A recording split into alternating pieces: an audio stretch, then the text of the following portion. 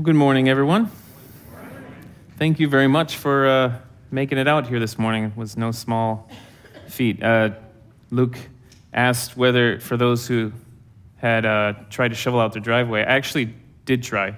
I have this thing, it's called a man plow, and I've been using it all winter and kind of been selling it to other people as this thing's awesome. It just takes me a few minutes. I get through it all. And went out there this morning, and it didn't do anything. It was just completely iced and hard, and I went over the same spot twice and could hardly tell. I was like, I won't even get to third service if I try and get this all done. So, but yeah, good morning. I'm not up here a ton, so for those who don't know, my name is Josh Watson, and I am the adult education pastor here at Whitestone, which might not be familiar to you. You don't usually hear of an adult education pastor, and that's because, to be honest, it's a made-up position. Whitestone does a lot of charity work, and part of that is employing those looking for a job. So I'm very grateful. But right now, that means I do things like oversee life groups and the adult classes here at Whitestone. But here's a picture of my family. My wife, Karina, my daughter, Hadassah, and my son, Avidus. And we recently found out that we'll have to think of another name by November. So thank you. We're pretty excited about that. Speaking of kids, though, one kids movie that I always really liked was The Lion King. You know, most all the other Disney movies were stories about princesses and, you know, romance and spells and stuff like that. But this was about lions, and lions are awesome. But I don't know if you remember that after they came out with The Lion King, they then came out with a sequel, Lion King 2. But then after that, they came out with a film, they called it Lion King 1.5. Do you remember that? And this was a movie about what was going on at the same time as the original Lion King, but from a different perspective. It was telling the story, or a closer look at the story of the meerkat Timon and the warthog Pumbaa. Well, that's what I want to do this morning. Not talk about Timon and Pumbaa, but I want to back up several weeks to when our worship pastor, Kirk, preached. He spoke on an encounter that Jesus had with the Samaritan woman at the well, and he drew out some excellent points. That wasn't a pun. I just got that, yeah, drew out. But he pointed out how we often try to live off that first encounter with Christ instead of going back repeatedly to him, to that source of living water. And also how we ought to be like the tree in Psalm 1 that's planted firmly by the water so that you are near the source constantly and can continually draw from it, staying near the source. So today, I just want to, hopefully back up to John chapter 4 and maybe point out a little more of what's going on in that discussion, and maybe add another perspective to it, which means that Luke was still correct when he said last week that the worship series is now over, because his sermon last week was sermon number 13 in the series. This week, it's going to be sermon number 10 and a half. So if you have a Bible, please turn to this passage, John chapter 4. And we're going to look at verses 23 and 24, and we're just going to go through it and take small parts of it at a time. John 4, 23 and 24. And it starts off by saying, "But the hour is coming and is now here." And right away, it kind of sounds like a riddle. But the hour is coming and is now here. Right away you think, well, is it on its way and coming, or is it already here? It sort of reminds you of something that Jesus said in the chapter before this, in John chapter 3, when he was talking to Nicodemus. And he says to Nicodemus that he must be born again, a second time, or he won't even see the kingdom of God. It's like, wait, what? Born twice?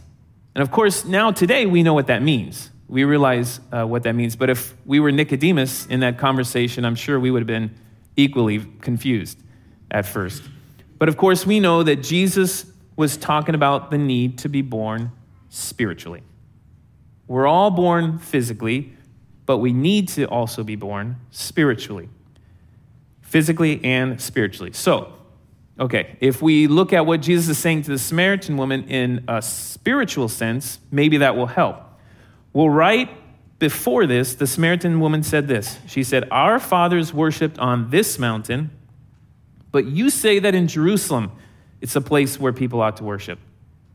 Now, the Samaritan woman was referring to Mount Gerizim. It was a mountain right there in Samaria. It was actually very nearby where she would have been talking. She could have pointed to it. And the Samaritans had built a temple there on Mount Gerizim, sort of to rival the true temple that was in Jerusalem on the Temple Mount, where the Jews worshipped. And so she makes this comment, and it's sort of a question as well. And Jesus then responds and says, well, the hour is coming and is now here when the true worshipers will worship the Father in spirit and in truth. In other words, the hour was coming. It was soon going to take place when Jesus would die on the cross, rise from the dead, and the gospel would spread all over the world. Jesus would send the Holy Spirit at Pentecost, and from that point on, the purpose of the temple was fulfilled because now we are the temple. His Spirit is in us, and therefore we can worship wherever we are. His Spirit is in us. We are that temple. So worship doesn't only happen at a place like Mount Gerizim in Samaria. It doesn't only happen at even the temple in Jerusalem, but it takes place in every person who has the Holy Spirit wherever they are. So for the Samaritan woman at that time, that hour is coming when Jesus is referring to. But Jesus also adds, and is now here. And that's because it was already true that people could worship God wherever they were. Because throughout the Old Testament, it says that the righteous live by faith. They live by faith. And through that genuine faith in God, they worship him wherever they are. So Noah worshiped God on a boat. Abraham worshiped God in Ur. Joseph worshiped God in Egypt. Daniel worshiped God in Babylon. It's always been the case that the true worshipers of God worship him by faith, wherever they are. So that hour is now here, Jesus said. But again, soon the Holy Spirit would indwell believers everywhere, and the temple would no longer be needed. That hour is soon coming from that time in that conversation. But what's really cool is you can actually think of this in another sense, where it's also true in a way for us today, in an added sense. So for just a minute, imagine that you yourself are standing at a well and talking with Jesus. You know, whenever you normally go to the well every day to draw water. And imagine that Jesus tells you that right now you can worship God in spirit and truth. So if you travel to another country, if you're in a different church, if you're outside, wherever you are. But the hour is also coming when we will worship God in spirit and in truth in a whole new way.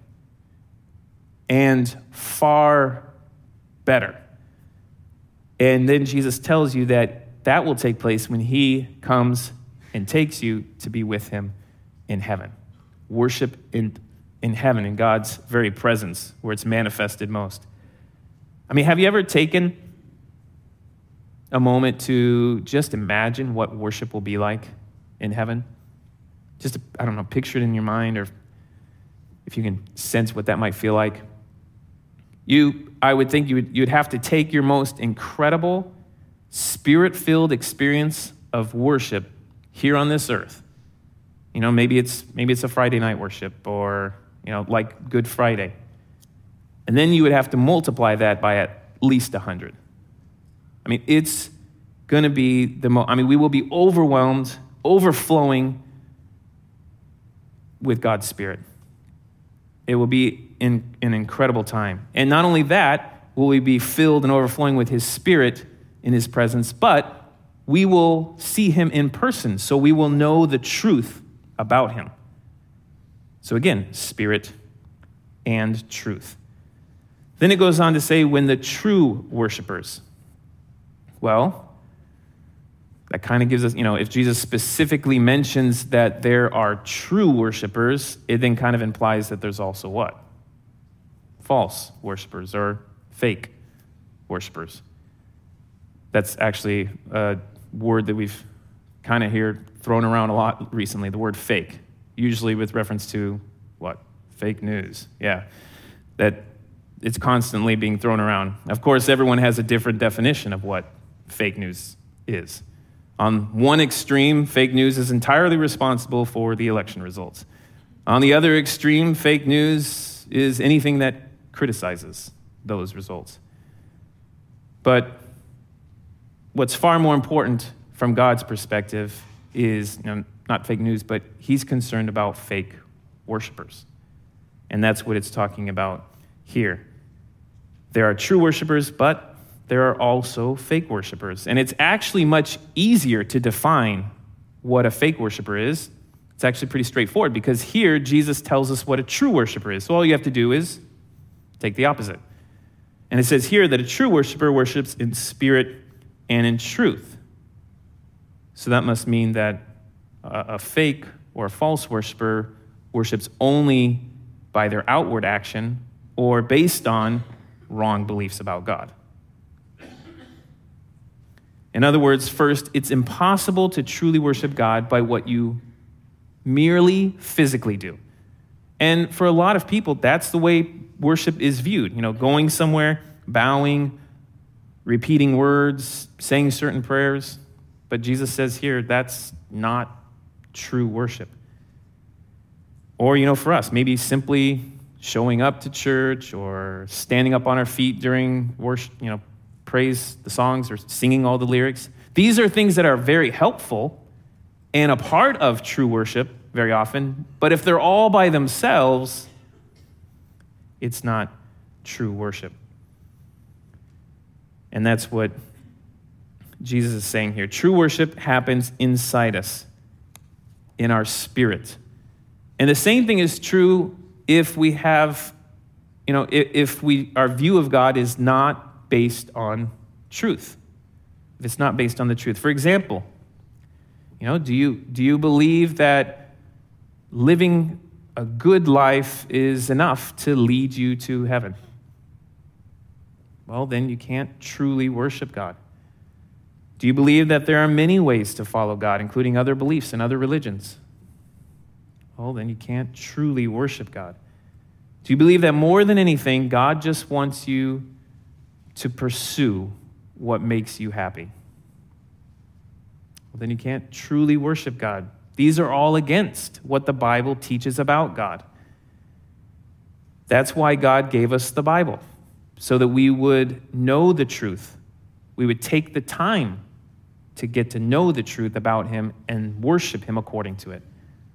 So this is important because none of us want to be known as a fake worshiper. It's one thing to not worship at all, but to be called a fake worshiper. We want to be known as genuine, sincere, authentic, a true worshiper of God. That's why Jesus tells us this very simple way. Here's the way you can do it. You will always be a true worshiper of God. Worship in spirit and in truth. Then it goes on to say, we'll worship the Father. Now, this may seem like an unnecessary emphasis on just one word, but let me explain. The point here is that first you need to make sure that God is also your Father in order to truly worship him. And we need to be first a child of God. And of course, you might then say, well, wait a minute, aren't we all children of God? Isn't he the Father of all of us? He made us all, right? Well, this is where it's important to know what the Bible teaches so that we can worship God in truth. Remember what Jesus said to Nicodemus in the chapter before, John 3.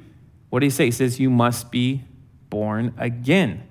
You must be born spiritually. First, you're born physically.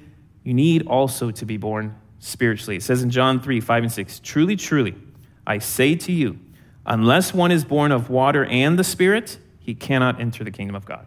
That which is born of the flesh is flesh. That which is born of the Spirit is spirit. So we need to first be born spiritually in order to be a part of God's spiritual family, where he's the Father and we're the children. And if we're not a part of his spiritual family, then obviously he's not our Father. And this is the same thing you read in Ephesians 2, 1-3. And you were dead in the trespasses and sins in which you once walked, following the course of this world, following the prince of the power of the air, the spirit that is now at work in the sons of disobedience, among whom we all once lived in the passions of our flesh, carrying out the desires of the body and the mind, and were by nature children of wrath, like the rest of mankind. This is who we used to be. We who now follow Christ as believers, we all used to be this. We used to be sons of disobedience, children of wrath. In fact, Jesus goes, he says in John 8:44, he's confronting some of the religious leaders of Jews, and he says this, you are of your father, the devil, and your will is to do your father's desires. He was a murderer from the beginning and does not stand in the truth, because there is no truth in him. So quite clearly, Jesus didn't believe that God is the father of everyone, because there's another father, the devil. And he is the father of lies and of those who are being deceived. So the point is, to truly worship God, God must also be our Father. You must be born spiritually into his family as a child. And that takes place through faith in him, in Christ. Then it says next, in spirit and truth. And this is the main part of the passage. This is the main point that Jesus is getting at. To truly worship God, we have to worship in spirit and in truth. And one of the great things about Jesus, and everything is, but one of the great things is that so often his teaching is made very simple. It's not complex, very easy to understand, very straightforward, very simple.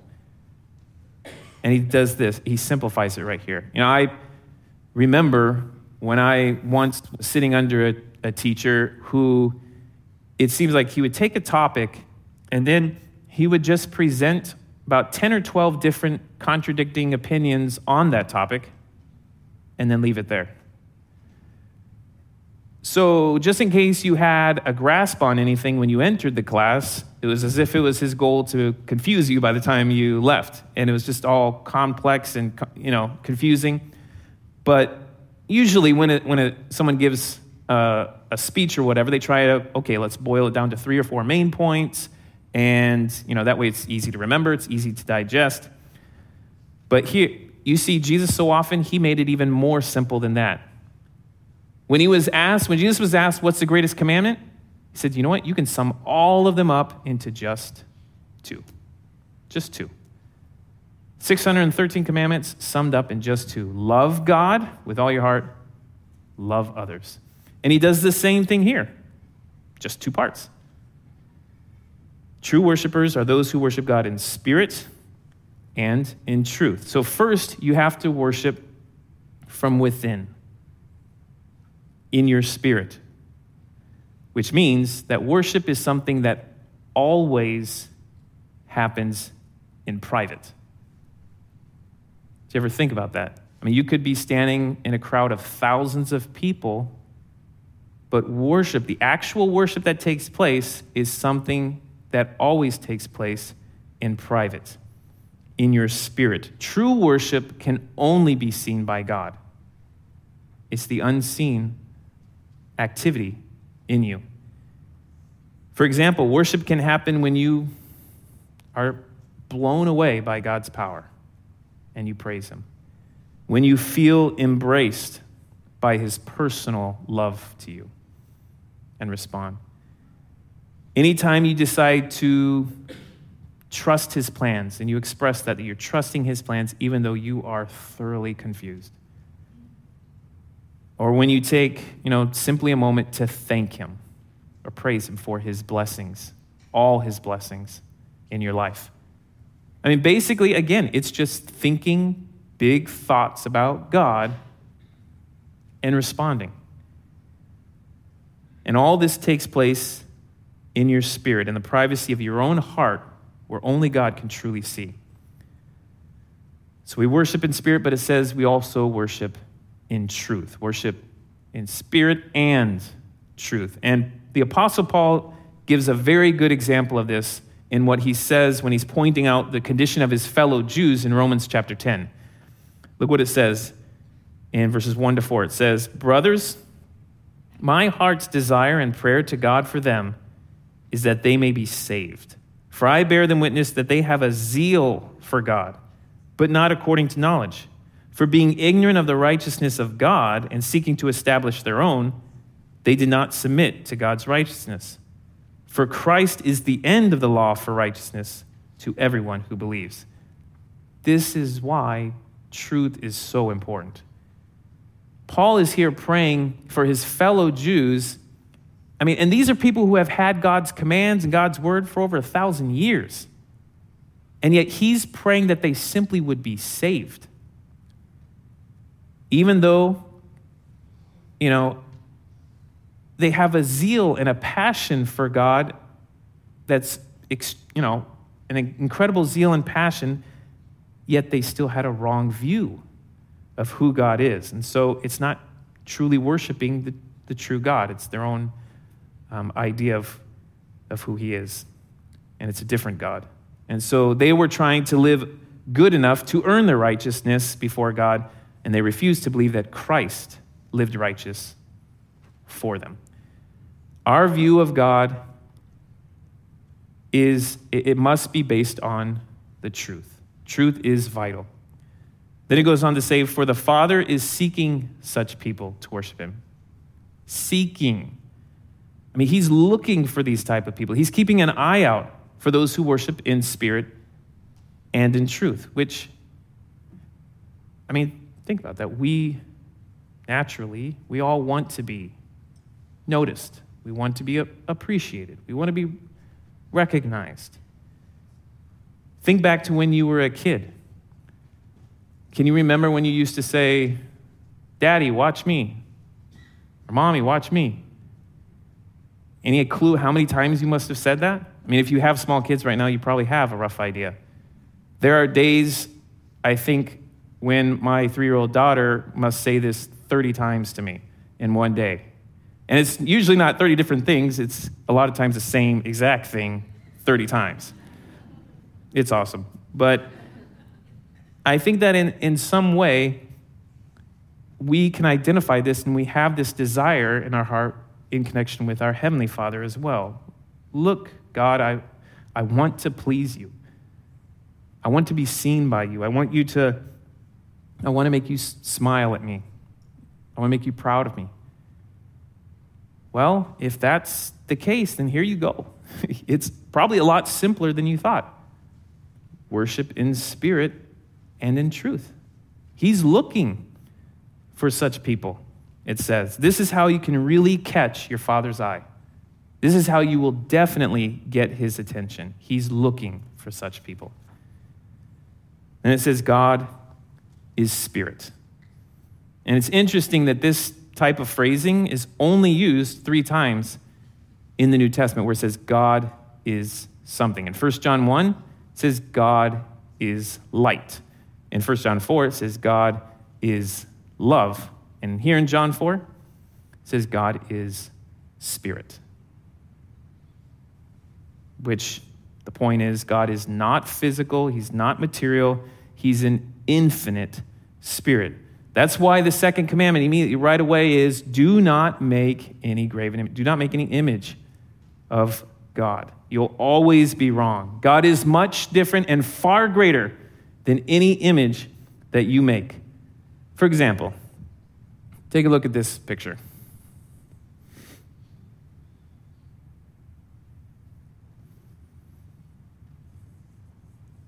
There you go. Now everyone in this room can say that they have seen the Grand Canyon with their own eyes. Right? If you've actually been to the Grand Canyon in person, you realize, you laugh at that. There's no way you can take in or you can see the immensity and the beauty and how breathtaking the Grand Canyon is by just throwing up a picture on a screen. It's impossible. Now imagine how ridiculous it is to try and put the infinite God in an image, to make an image to fully represent God. Because when you think about God, he doesn't want you thinking about any image that you make. Because God is spirit. He's an infinite spirit. He's far greater than anything you can imagine. In fact, there was only one time that God was made into an image, and it was okay. And it was because God himself became an image that we could look at and see. That's what it's talking about in Colossians 1:15. It's talking about Jesus, and it says that he is the image of the invisible God. That can blow your mind. The image of the invisible God. When Jesus became a human, that was the only accurate representation of God, of who he is truly. And that's what it says in Hebrews 1:3. The Son is the radiance of God's glory and the exact representation of his being. But another thing to remember, that if God is spirit, is that he's also not limited to one place. And this is actually what Jesus is getting at in this conversation with the Samaritan woman. Because she said, what? Do we worship here at Mount Gerizim in Samaria or at the Temple Mount in Jerusalem? But if God is spirit, then you can worship him anywhere. He's not limited to one place. And he's definitely not confined to inside one temple. In fact, that's exactly what King Solomon says whenever he's dedicating that first temple. Look what he says in 1 Kings 8:27. But will God indeed dwell on the earth? Behold, heaven and the highest heaven cannot contain you. How much less this house that I've built? God is spirit. He's not restricted or limited in any sense. And then finally it says, must worship him in spirit and in truth. So one final point is that it's a must. Must worship him in spirit and truth. There are no other alternatives. There are no other options. This is the way he's laid it out for us to worship him. So can someone worship God if they don't worship him in their spirit? No. Can someone worship God if they don't worship him according to the truth of who he actually is? No. Jesus says those who worship him must worship him in spirit and in truth. But it's also true if, in the sense that it's a must if you're a follower of Christ, because this is now who we are. This is a part of who we are as a believer. We want to worship God. For example, just to, maybe compare it to sports, and I hesitate to say this here in Wisconsin, but I'm a Dodgers fan. So remember, don't judge, like Luke said last week. We're all different. I didn't grow up here. They're not doing very well right now anyways. But what if I told you that I have never been ever to a Dodgers game? And what if I said I have never even watched a single game on TV or listened on the radio? In fact, I've never even checked the sports page or looked on ESPN to see how they're doing. In fact, I didn't even know that they went to the World Series last year. I couldn't name a single player on their team. Now, would you still call me a Dodgers fan? No, of course not. Not if I never actually cheer for them and if I don't know anything about them. Now, what if someone says that they are a follower of Christ and yet they never truly worship God? They never worship him from within in their spirit, and they don't know the truth about who he is. As Jesus says here, those who worship God must worship him in spirit and in truth. And they will want to. It's a part of who we are. So just to quickly sum up what we've looked at this morning, let's take one last look at the passage. John 4:23 and 24. But the hour is coming when we become the temple of God, and is now here, since we already worship by faith. When the true worshipers, not those who worship by outward acts or based on wrong beliefs about God, will worship the Father, since they are born again spiritually into his family, into God's family, in spirit and truth, from the privacy of their own heart and according to the truth of God's word. For the Father is seeking such people to worship him. He's keeping his eye out. This is how we can get his attention.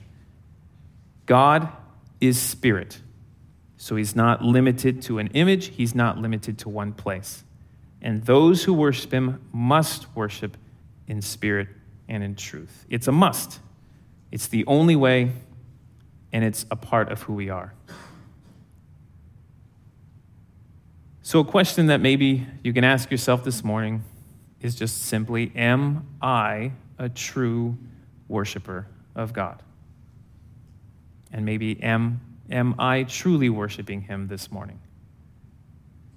Let's pray. Heavenly Father,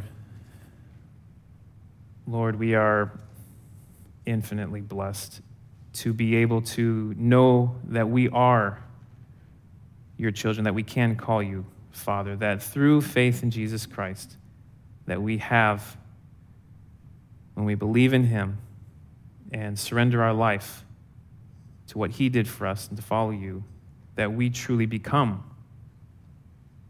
your children, that you give us your spirit, and that we can have this relationship with you as our Father and know that we can truly worship you. We want to worship you. You are deserving. You have given us 1,000 reasons, and your mercies are new every morning if we are just simply looking as reasons to lift up our spirit, our heart, inwardly to worship you. And I pray that, Lord, you would draw from us more and more true worship as we seek you in our spiritual relationship with you, as we seek you in your word to know who you are.